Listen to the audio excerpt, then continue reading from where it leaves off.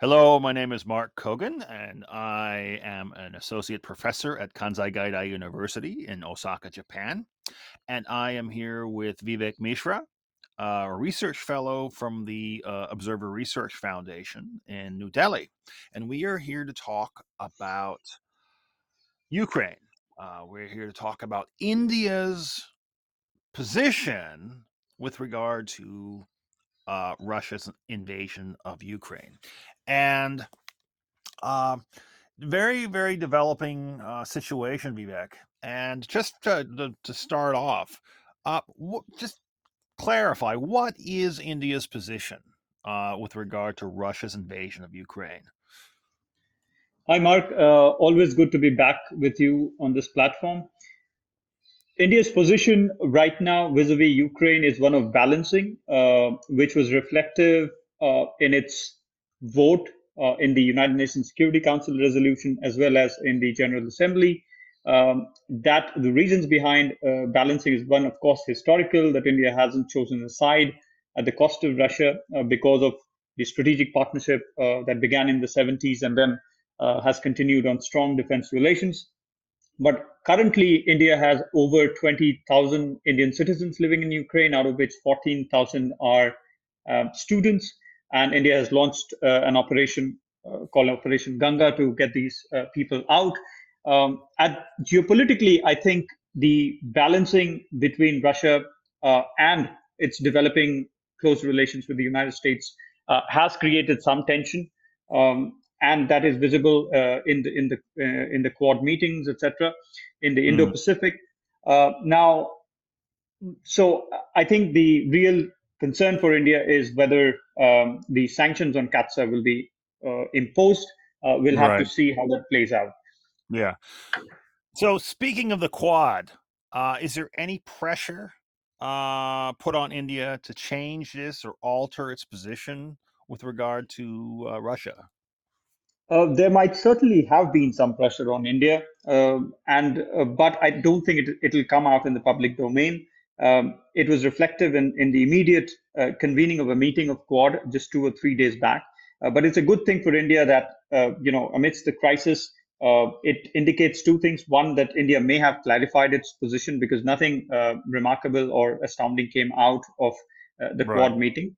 And the second is, of course, the fact that Quad's ambit of policy is certainly sort of increasing.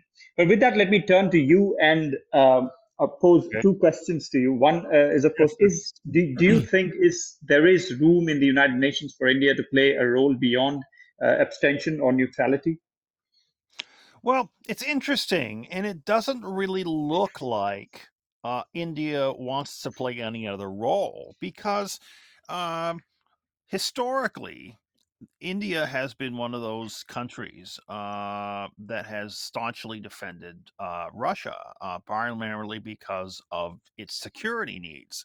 Um, it was one of 35 countries, I think, who voted against, or sorry, abstained um, from a resolution condemning the invasion of Ukraine, and it dates long back to, I think, what was it, the Second Chechen War, where India voted against a resolution that would have condemned that particular war or Hmm. Russian aggression.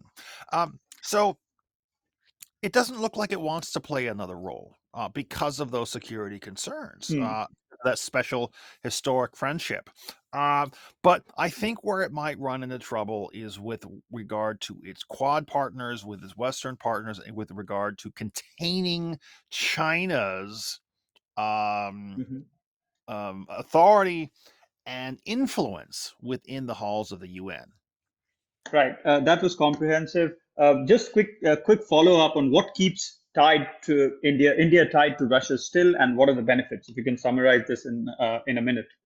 Sure. It's security and energy. Definitely security and energy. The security is interesting because India requires Russian arms. It depends on Russian arms to a certain extent. For example, it bought Russia's S-400 missile system or missile defense system, and it's in line to buy the upgraded S-500 system. This is going to cause problems with the United States, who has threatened sanctions on the CAATSA sanctions. Um, for these particular weapons purposes. Um, and the other part, just to wrap up, is energy. India depends on Russian energy. Uh, but I think that this is an opportunity to change. India's companies have invested, 20 billion dollars, 16 to 20 billion Hmm. dollars Russian oil and gas, right? Yeah. But India has to start making a clean break, Right. um, depending on other sources of energy, and that's that. Thank you. Thank you.